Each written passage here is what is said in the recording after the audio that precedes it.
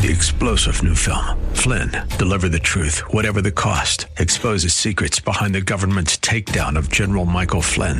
Flynn knew what the intel world had been up to. He ordered the first audit of the use of contractors. This set off alarm bells. He told the truth. He was the most dangerous person for Donald Trump to hire. They had to get rid of Flynn. Flynn, deliver the truth, whatever the cost. Available now. Watch it today. Go to salemnow.com. salemnow.com. Talk you can believe in. True Talk 800. True Talk 800. KPDQ.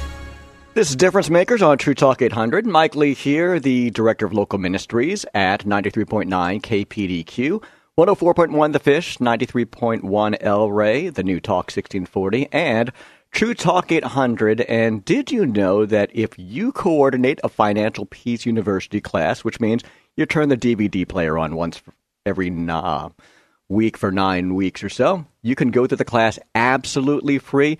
I've got information on the Difference Makers page at True Talk 800 on how to get in touch with Gwen Dirks at DaveRamsey.com.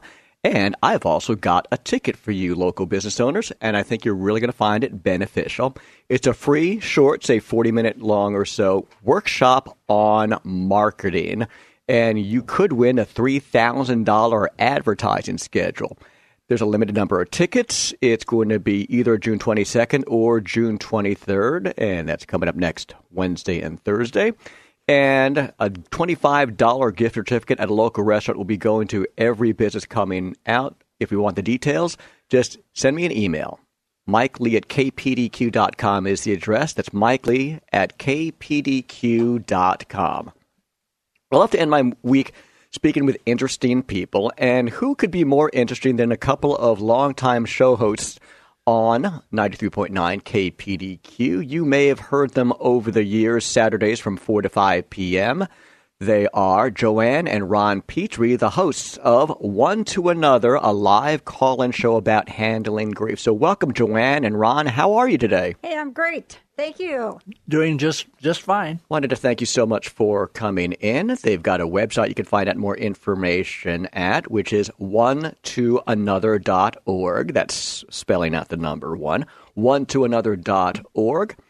And tell us about the ministry overall, which began back in 1979, Joanne. Well, it started when my husband died. I woke up early one morning, and my husband, I thought, was snoring, and I kind of shook him and said, "Hey, Dwayne, turn over.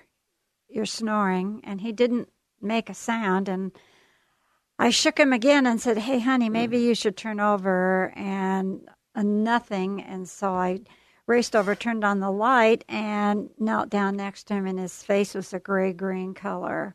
And I knew that something major had happened. So I raced to the phone, called 911, asked them to come. I said, "I believe my husband's had a heart attack." And they arrived soon, and we had to go to the hospital, which was close to our home, and they pronounced him dead. And he was 46 years old, and I was 45. And that's when my life changed completely.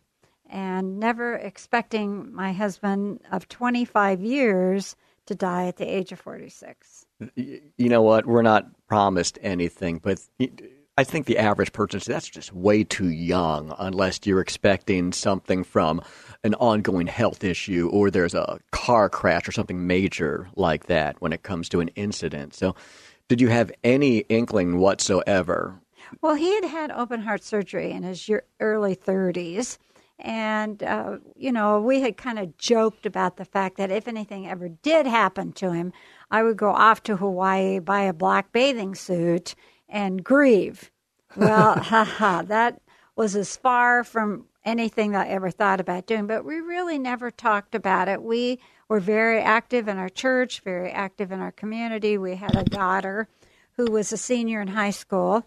And so, we were really feeling like we were in the most exciting part of our life. But, that changed. So how was it for your daughter in particular at this stage? Was she completely blindsided? It broke her heart. It absolutely broke her heart. She and her dad were very close. She was adopted when she was 3 days old. And so she and her dad had a special relationship as daughter and dad, and it was devastating to Amy. She just had she just cried and cried and cried. And it was hard for her to even finish high school. I had a hard time getting her to complete her studies so she could graduate, and she did. But life changed for both of us when Dwayne died, and I somehow wrote in my journal one day that grief is a process of putting back together the pieces of a broken heart, a hole so deep in the middle of your heart that it aches and hurts, and you think it'll never stop hurting. And that's what we were experiencing in our home, this deep pain and this deep feeling like, how are we ever going to go on without him? And it's not easy to answer that question. It's tough to know how to go on after you've been married to someone for 25 years and, Amy's dad was dead. So we had to learn a lot about working together as mother and daughter and learning how to walk through that deep, sunless valley of the shadow of death. What kind of support did you and your daughter have at this point when your late husband had surprisingly passed away, Joanne? Well, at that time, before he died, we were very active in a lot of things, but it was interesting. After he died, I can remember Amy saying to me, "Mom, what's the matter with us? Do we have a dreaded disease? How come people aren't talking to us? How come people aren't inviting us to their house for dinner? What's happened?" And I said, "Amy, we have what is called, we have a dreaded disease, and it's called grief."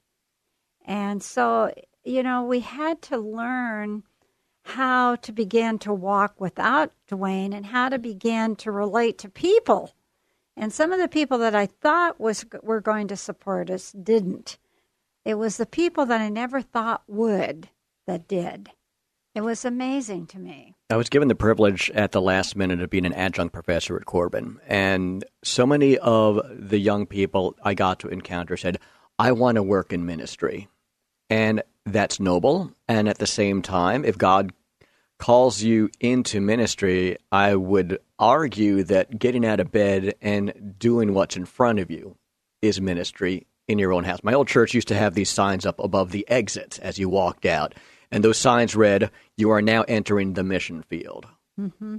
So it's sad, but it's fairly honest of a view of us as men and women in the church that we fail each other. Mm-hmm. We'd like to think that we're on a higher plane, but especially when you look at all of the grief and loss in the news that we hear about lately, we fail each other left and right. And sometimes we just want to do something so incredibly grandiose that we don't take care of what's right in front of our noses. So just speaking as a regular person, and when I say church, I don't think of a building and I don't think of a particular denomination. I think of brothers and sisters in Christ. I think we need to apologize to the mourning and the grieving for when we don't know what to say and we're so afraid of saying the wrong thing that we don't do anything. That's true. And when that happens, what impression did that give you and your daughter, Joanne, after the loss of your husband? Well, we thought they didn't care. And so that was really hard because I knew people loved us, and I knew that we did have a strong support of people. But all of a sudden, where were they? And I can remember having two good friends that were husband and wife that were really good friends of ours. And they didn't show up at our house. And so about, I would say, maybe 7 days after Dwayne died, I called him on the phone. And I said, "Hey, this is Joanne." And I said, "Where are you?" And they go, "Well, what do you mean?" I said, we've been good friends for 20 years. Where are you?" They said, "We don't know what to say, and we don't know what to do, so we decided we would do nothing." So I said to them, "I'll give you 20 minutes to get over to the house because we need you. And they were there. Good for you. But Good for you. So was it a harrowing experience for your friends to admit that they did nothing because they were afraid? Yeah, it was. And the other thing is that some people did come along and give advice that I would never have taken. And, people do say things, and they mean it with all their heart. They mean it. well, but But it's not supportive when you're going through it.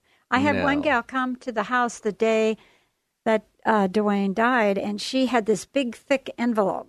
And I greeted her at the door, and she came in, and she says, I want to read something to you. And she opened up these pages and started reading scriptures. I mean, scripture after scripture. And I stopped her, and I said, I'm sorry, but I cannot handle this right now. I appreciate what you've done, but the greatest thing you could do for me right now is just give me a hug. And she was dumbfounded.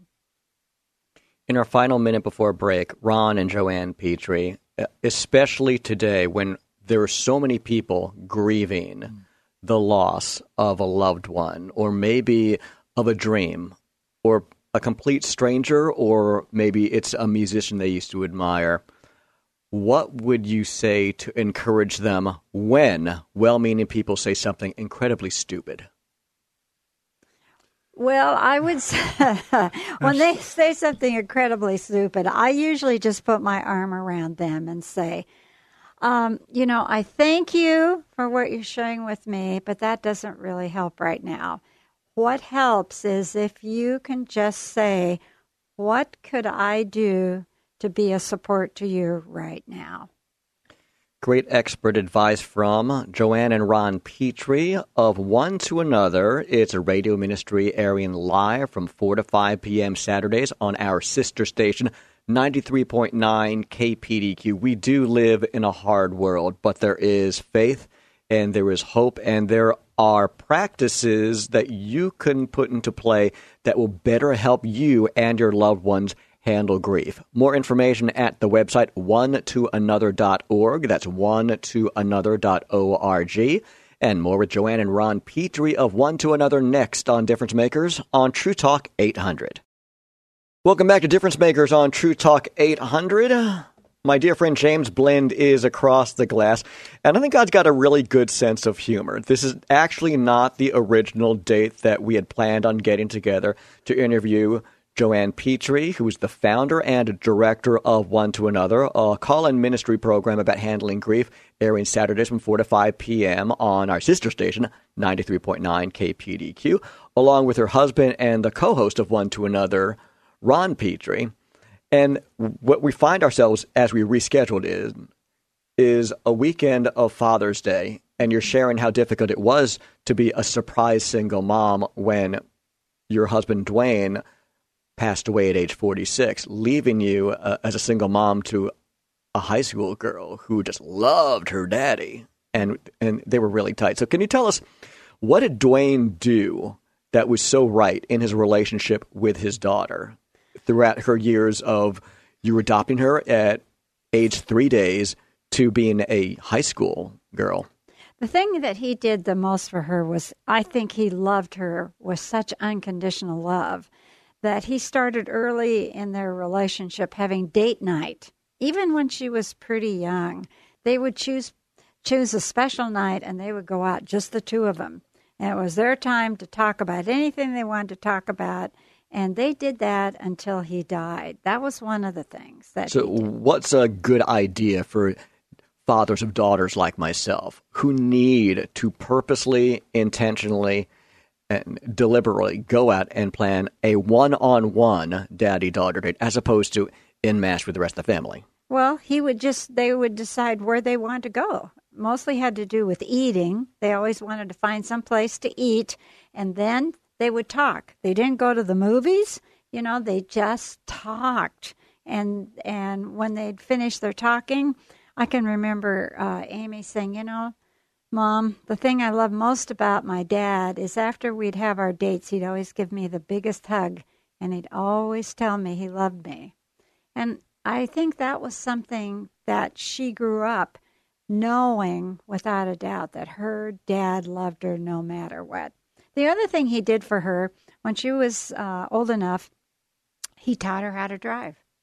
And very patient man, let her drive everywhere with him. And I would say that was another bonding time for her when she was a teenager. He'd just say, come on, let's go.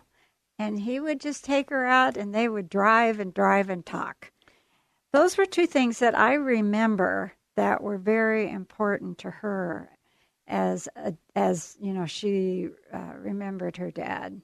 So, fellow dads of daughters, we recently spoke with Dr. Michelle Watson about her Dad-Daughter book, and now we're speaking with Joanne Petrie of One to Another. And Joanne's suggestions would be deliberate one-on-one daddy-daughter dates, going out to eat is good, conversation is good versus going to a movie and sitting for 2 hours not talking at all. So that's a good thing.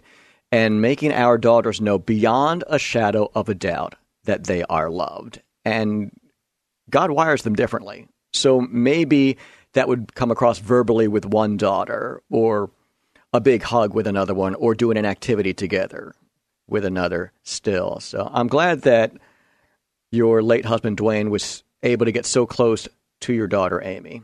And can you tell us how it was for you, speaking with these friends, being a young widow, when some people just dropped off the face of the earth, not knowing how to help you grieve? Well, I just had to realize that I had to develop some new friends. And I wondered how I was going to do that. I was very young. I was 45. Most all of my friends were married. And so how in the world would I begin to build a support group again? And so what I decided is that I began to meet women who were single. I met them at church. I met them any place I went. I found out that there were some other people that were single. They may not have been a widow, but they were single. So what I did, it sounds maybe kind of crazy, but I invited them all over to my home for dinner. At that time, we had a pretty good-sized house. And I said, I want you to come over for the evening and have dinner with me, and let's talk. And so they came over, and we just began to talk about what kind of support did we need, how could we help each other. And that started something that I continued to do for a long time, was just have groups of women over, and let's talk and let's support each other. So that was one of the things I did. And did it have to be anything formal or fancy, or was it just breaking bread together in conversation? Well, the first meal that I had with him, I had a pot roast, and it was horrible. It was burned. Everything, the dessert was horrible. So I just got out the ice cream and said, hey, let's just eat tons of ice cream. I'm not kidding. The dinner was awful. And I'm a pretty good cook. But that's what happened. And so, we just decided, keep it simple. And, bring some stuff. If you can cook, if you make a good salad, bring a salad. If you don't like salad, bring something else. But I tried to make it simple. I tried to make it informal. But my key was, let's talk about where we are, what can we do for each other, and where do you need help? And it worked. And it eventually ended up it ended up for me starting a group called Friend to Friend, which I still have today. And I bring women together, any kind of woman who wants to learn how to be a friend or wants to have a friend.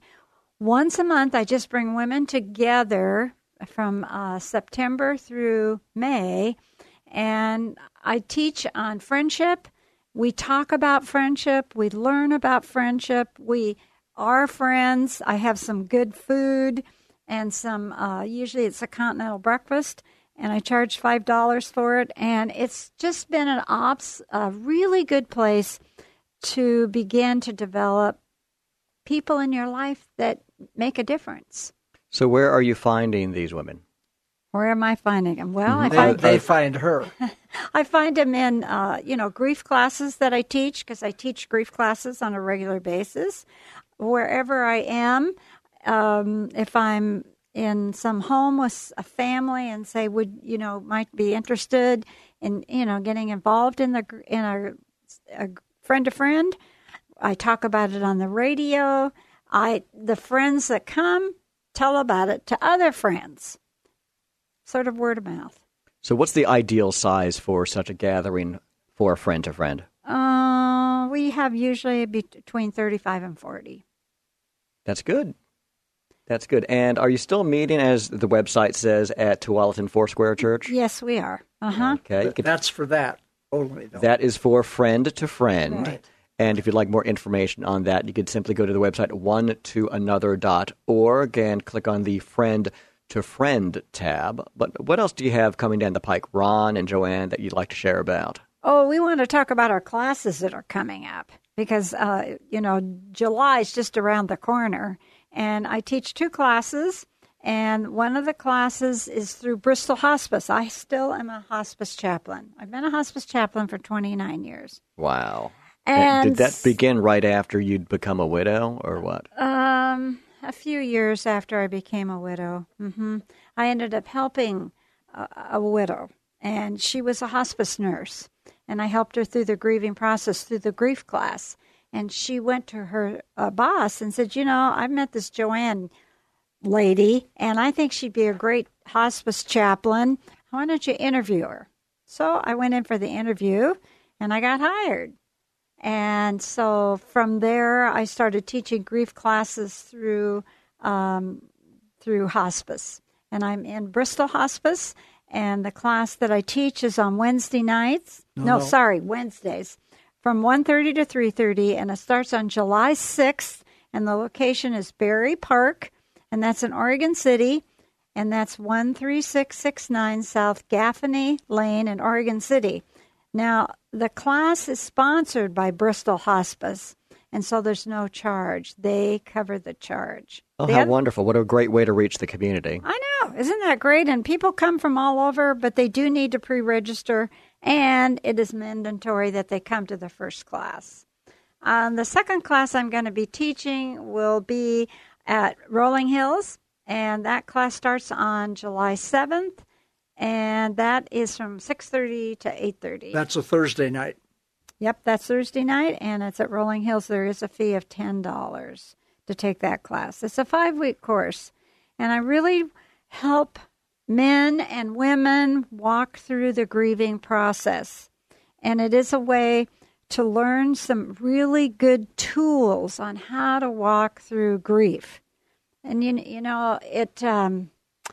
it's the fact that you have to learn some skills to really walk through the grieving process. And I teach those. Ron, what do you say about the classes? It's a process and a...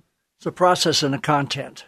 The thing that Joanne has developed over the 29 years that she's been doing this is she's developed a curriculum and a process that works with the curriculum.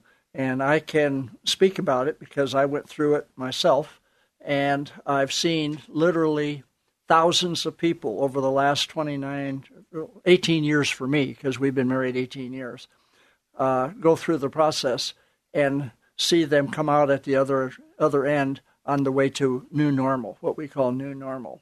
And so it's a very important class. I can't recommend it enough because, like I say, I've seen what it's done. I saw what it did for me. All right, Ron, I'll give you 1 minute. Sell me your Grief for Release class and why we need to take it. Well, because there's a process and a content that she has developed that helps people get from where they're at to the next phase in their life, in moving on in their life to new normal. And so it's imperative that you put yourself in a position. It's extremely difficult for men to go through the grieving process because we are so guarded about our abilities to be emotional and to show our emotions because we're trained culturally not to do that. And so it's very difficult to do that. So it's great for men. And we're seeing kind of an increase in men coming to class. But for a long time, I would be in the classes with Joanne, and I teach part of the class, and there would be no men at all. And in the last class that Joanne had, she had 10 men in it, which is really unusual for them to come along. But there's more and more men now starting to realize that this can help them too, as well as to help women. Great words of encouragement from Joanne and Ron Petrie. They are the co-hosts of the program, One to Another, a live call-in program about handling grief, heard Saturdays from 4 to 5 p.m. on our sister station, 93.9 KPDQ. Let's figure out how they met in the first place when we return to Difference Makers on True Talk 800. You are listening to Difference Makers on True Talk 800. My name is Mike Lee, and I'm privileged to be across the desk from a couple of hosts of One to Another, a live call-in program about handling grief. You'll hear it Saturday afternoons from 4 to 5 p.m. on our sister station, 93.9 KPDQ. We've heard a lot about Joanne Petrie's story of shockingly losing her late husband, Dwayne, at age 46 with a high school-aged daughter. And what I want to know right now is, Joanne, Ron, how did you two meet in the first place before you became hosts of One to Another? Do you want to talk about that, Joanne? Well, I think you should tell about why you got in the grief class, and then I could talk about it. Okay. Well, my wife and I lived out in Estacado in Christmas Tree Farm, and one of my neighbors was having a surprise birthday party for one of his wife, and at the Grange Hall. And so we had this big party, and there was about 300 people there, and we had good music and dancing and good food and all that good kind of stuff. And my wife and I loved to dance, and her name was Joyce. And we danced a couple of slow dances, and on the third dance, which was a fast dance, we kind of really did our thing. And at the end of the dance, she looked up at me and smiled and dropped dead as we went to walk off the dance floor. And that was certainly a traumatic experience for me at that particular time. And I went into deep grief. I was very suicidal. I couldn't imagine living without her and moving on in my life. And I used to go over to my other neighbors, and every morning, and they'd have coffee, and they would listen to me, and I would cry and go through, and finally they heard something on the radio, and they said that there was this grief class, and maybe I should take that grief class. It might help. And so I'm a retired educator, and I know the advantage of going and getting some help like that. So I took the class, and Joanne was the teacher. And I took the class, and at the end of the class, I started dating some. They had introductions in the newspaper type of thing, and I started dating. And I was going for counseling to Joanne about all of that. So about these women that you were dating. About these women I was dating. So I'll turn it over to you from there, Joanne, okay. What happened? Well, when he finished the grief class, he was talking about these women he was going out with, and I thought, this is a really great guy. He's going to get married, even though he's had this horrendous loss. He's going to get married pretty soon, because a lot of men really marry from 4 to 6 months after they have 50% of all men remarry within 3 to 6 months after the loss of their wife. So, Ron, when your wife had passed on at this party on the dance floor, I'm sorry to hear, how long had you known her? How long were you together at this stage? We were together 20 years at that particular time when she died. And she was the epitome of health. She looked great. And I went through such terrible grief because I couldn't, what did I miss? What did I not see? Why did this happen? Type of thing. So I had a lot of personal guilt that I had missed something or done something wrong. Did you have any confidants or close friends or family around you to help set you straight, saying, look, it was her time. This wasn't your fault. This isn't like you missed something. No, I'll tell you, when men are a lot different than women in the grieving process in terms of what they go through. And for me, I withdrew, and my loneliness was just overwhelming. In addition to my wife dying, my mother and my sister died within the next 2 months. And so I had a compounding of the thing, and I was really in a very, very tough place at that time. But my loneliness was driving me mad. And that's what drives men into looking for a new relationship. And there's some real pros and cons with all that, because it can lead to some real significant difficult problems because you haven't worked through your grief Before and you jump you've into moved another on to the next relationship. Yeah, and that can result in very high levels of divorce and a lot of other problems that go along with all of that. Ron Petrie, co-host of One to Another. If there's a gentleman out there right now who's rebounding, whether it's from losing a spouse or a breakup or divorce, anything, or divorce, what piece of advice would you be able to give him? Come and take the grief class. It will help you to get to the point where you have some stability and understanding of what you've gone through and what you need to do to continue to grow and develop and to become a new person and new normal. So Ron finished the grief class, and he was telling me he was dating all these women, and so I decided that he was be a really good catch. So I called him on the phone and said, "Hey, I'm coming out to Estacada. I have a patient out there, and I would love to see your farm. I am not a farmer. I'm a city slicker, but I wanted to see this farm." So he said, "Well, come on out, and I'll take you to lunch, and then you can see my farm." So I thought, I'll do that. So after lunch, I met him. I followed him out to his farm, and in a minute, I saw his absolutely gorgeous, beautiful farmhouse. I thought, oh, my goodness, I could live on this farm. I didn't tell him that. So he showed me. But you were a city slicker, Joanne Petrie. I'm a city slicker. I'm picturing Zsa Zsa Gabor in Green Acres. Yeah, right. There you go. So he took me through his whole farmhouse, and I just really thought it was wonderful. So then he took me in his truck around the 36 acres, and he was showing me all these Christmas trees, and we were just coming back to the farmhouse, and I said, "Ron, I want to say something to you." And he said, "Okay." And I said, "Well, I know you're dating, and I'd like to put my name in the hat." And it was the first time I've ever heard him be quiet. I mean, he was so quiet, he didn't know what to say. And I thought, uh-oh, I think I've done something I shouldn't have done. So as soon as we got up to the farmhouse, I said, I got to go. Hopped in my car, got lost out there.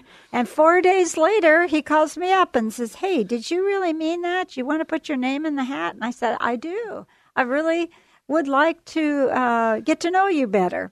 And he said, "Well, how about if we go out for dinner?" And I said, "That's a deal." So we did.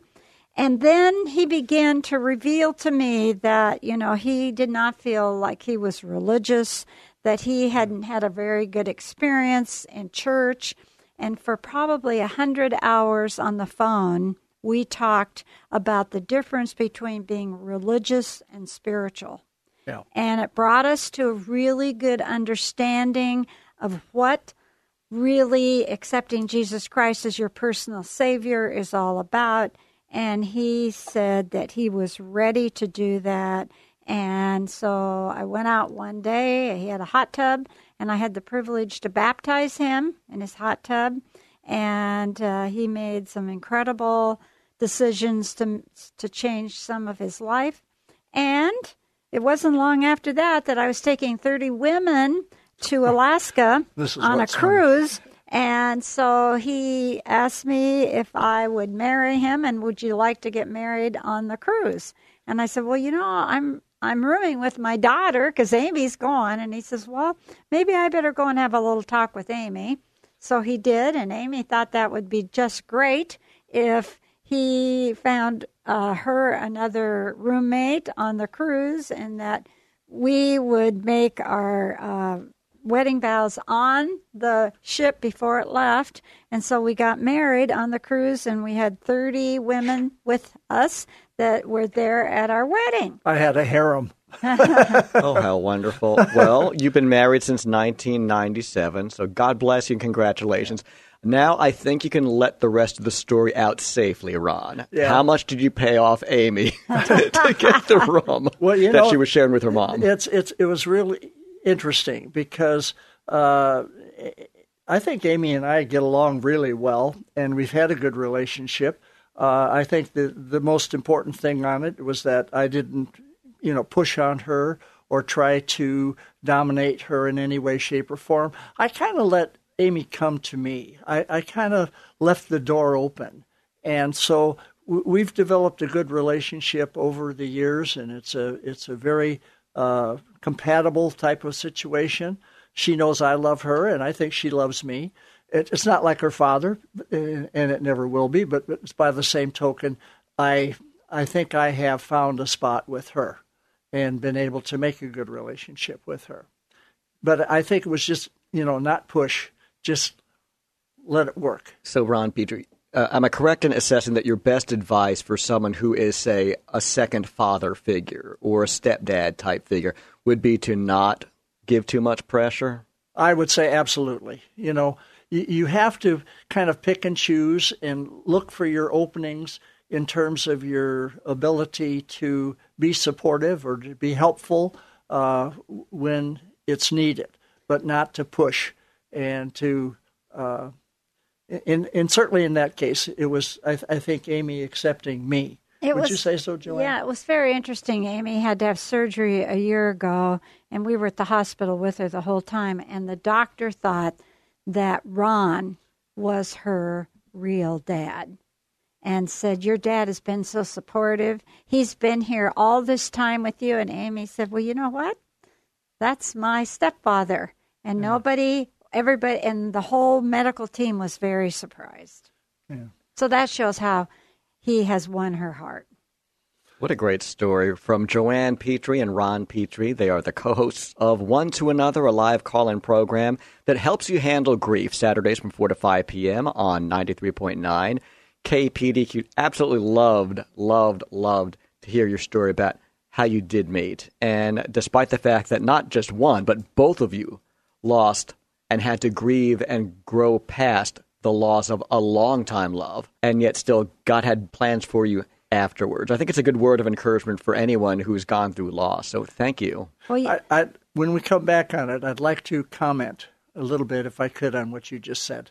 We're going to do that with Ron and Joanne Petrie of One to Another next on Difference Makers on True Talk 800.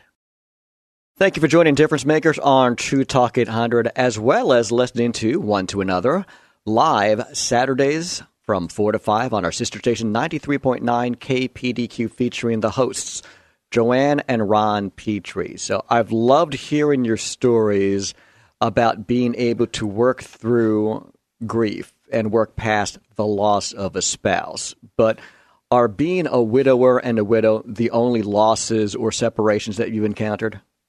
No, not really. I went through a divorce and before I married my late wife, and that certainly brought on a bunch of different types of problems in relationships. And Joanne went through a divorce after she lost her husband that lasted 5 years, and her husband, the new husband that she had, walked out on her after 5 years, and it was a crushing blow. And there's difficulties in divorce that are not the same as. In some ways, it's more difficult to go through a divorce than it is to go through the loss of somebody, because when you lose somebody and it's through death, you have a sense that they loved them and they loved you. But when you go through a divorce, that's not the same thing, and there's a lot of other baggage related to divorce. Joanne? Well, one of the things that Ron, that we developed before we ever decided to get married was that we decided that we would be very good friends. Yeah. And our friendship developed where we could talk to each other, we listened to each other, and we really developed something that was what we called soul relationship before we ever talked about getting married.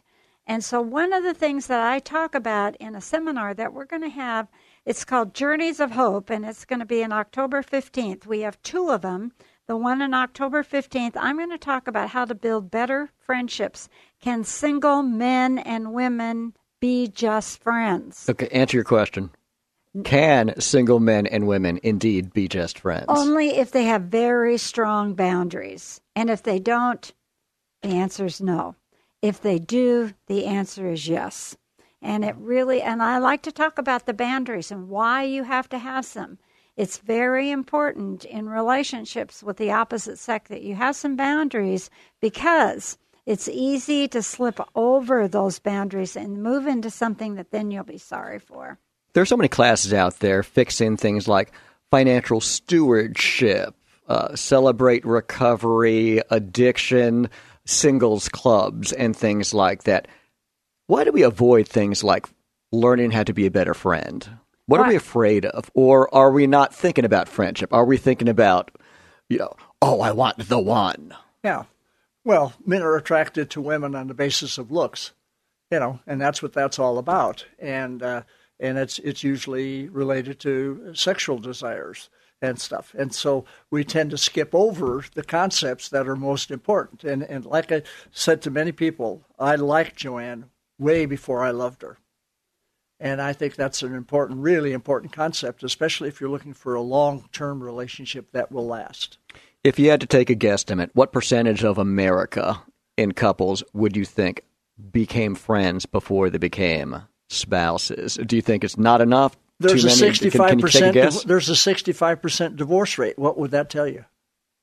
Ouch. See, and I think a lot of it is because of that they get together because of the sexual part of it, and that usually lasts a couple of years, and then after that they start looking at one another in terms of gee, is there anything else there besides the sexual part?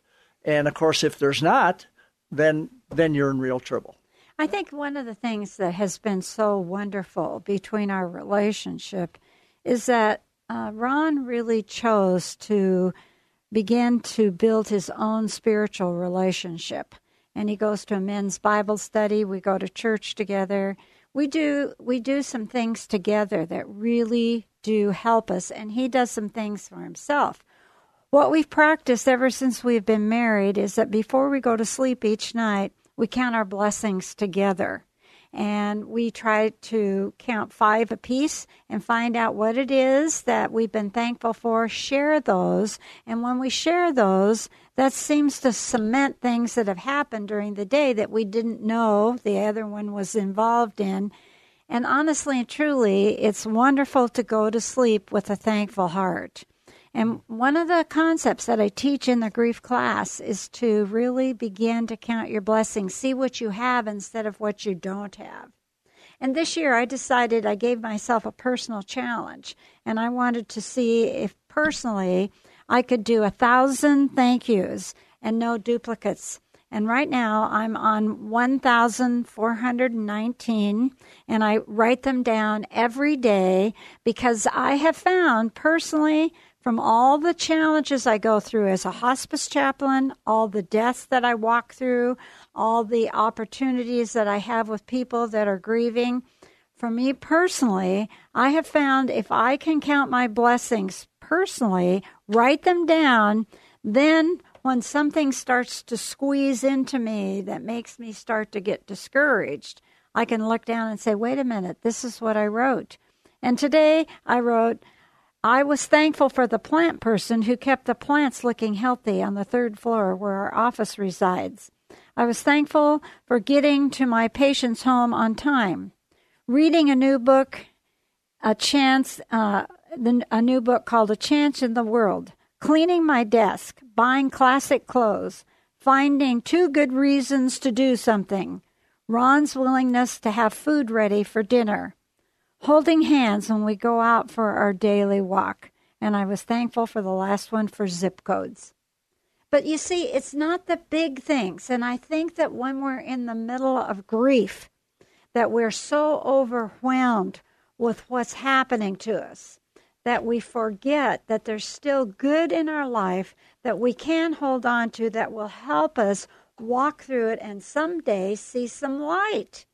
And I believe that if you want to, if you honestly and truly want to see how to walk through grief, I believe you have to learn the tools, you have to work them through, and you have to find a group to be accountable to.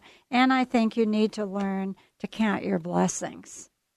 So what's the first step? We've got about 2.5 minutes or so. Can you give us the big picture, Joanne Petrie? You better talk about Well, I think the first step is enrolling in a grief class. And I do have a support group that I teach twice a month too, and that's in Oregon City. And that's a good place to come and begin to talk about grief. And that's it's on the 2nd and 4th Thursdays of each month from 1:30 to 3 at the Oregon City Pioneer Community Center. I think the first step is you got to admit you need help. And then I think you have to go find some help. And then I think you need to be in a group where you can have some accountability, where you can find out that other people are feeling exactly or somewhat what you're feeling. And you find that there's a common bond in grief where you can work through things together. So I think it's important to be honest enough with yourself to say, I really need help. And I think a lot of us aren't willing to admit that. And so I think those are some things that need to happen beginning, and then to get some help, and then walk through, decide that you will do what you need to do to walk through the deep valley and come on the other side and have some new hope in your life. New normal is believing that there is life after death. There's life after divorce. There's life after disappointment. There's life after all kinds of challenges that we never expected to see. There's life after them. But you can't go from A to Z without going through all the alphabet. You have to do it. There's no way to skip. So, friends, no matter what you may be grieving, loss of a loved one or of a dream, the last thing you want to do is shutter yourself in and be an island unto yourself. Go out, have that conversation, seek help, and if you go to the TrueTalk800.com website and click on the Difference Makers page, you can find the link to Joanne and Ron Petry's ministry. One to Another Live airs Saturdays from 4 to 5 p.m. on 93.9 KPDQ. You can call in and speak with Ron and Joanne. It's about handling grief, and it's about knowing that there is a new normal, no matter what God has already seen you through. So don't lose hope, friends. And I just want to say, Ron, Joanne Petry, thank you so much for coming in and joining us today. Thanks for having us. And thank you for listening to Difference Makers on True Talk 800.